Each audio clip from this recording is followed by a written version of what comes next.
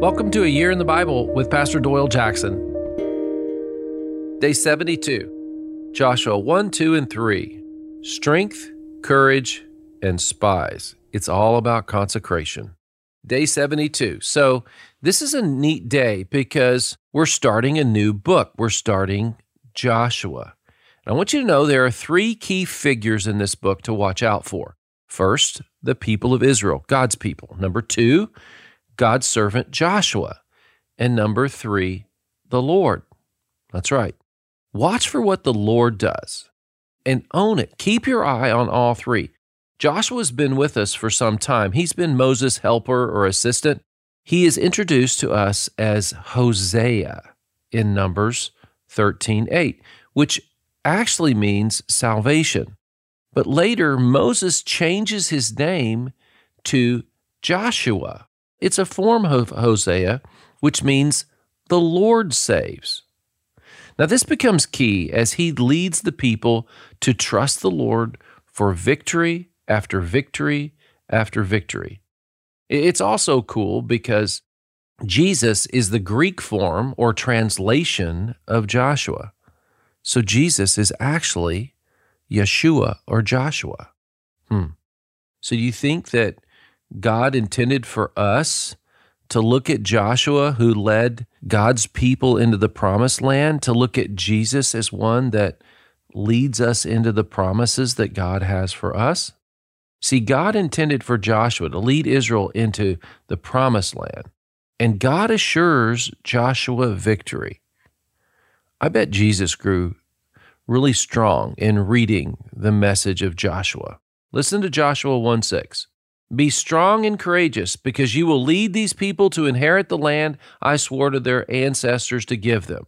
What blessing is God leading you into today that requires you to have strength and courage? In chapter 2, he sends 2 men secretly to go into the land and bring back a report. Joshua 2.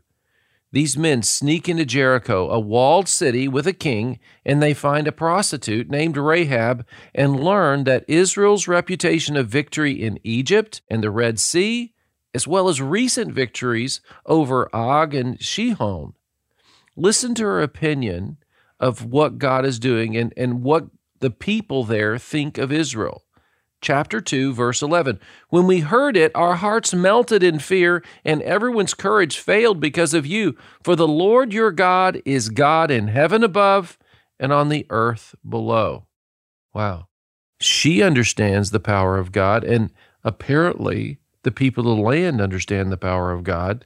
So she makes a deal.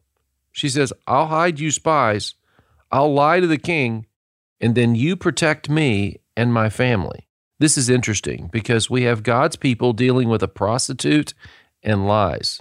You know, it's interesting. Jesus also was known for his company with people similar to this, and he delivered them. Rahab becomes a part of Jesus' family tree, scripturally. As we move into chapter 3, Joshua instructs the people to fall in line as the Ark of the Covenant passes by. Joshua 3, 2 through 4, he's instructing them to clean up themselves physically and spiritually. Listen to verse 5. Joshua told the people, consecrate yourselves, for tomorrow the Lord will do amazing things among you. See, consecration indicates that they washed outwardly, but inwardly and intentionally, they got rid of trusting him themselves and said, God, we trust you completely, and they got rid of the false gods. Chapter 3 closes with them walking across the Jordan River on dry ground. Let's pray. Father, I present myself to you completely today. Lead me into all that you have for me. In Jesus' name, amen. This reading is kind of exciting, isn't it? Hey, let me know how it's going. Just email me, pastor@tcnd.org. I'd love to hear your reports.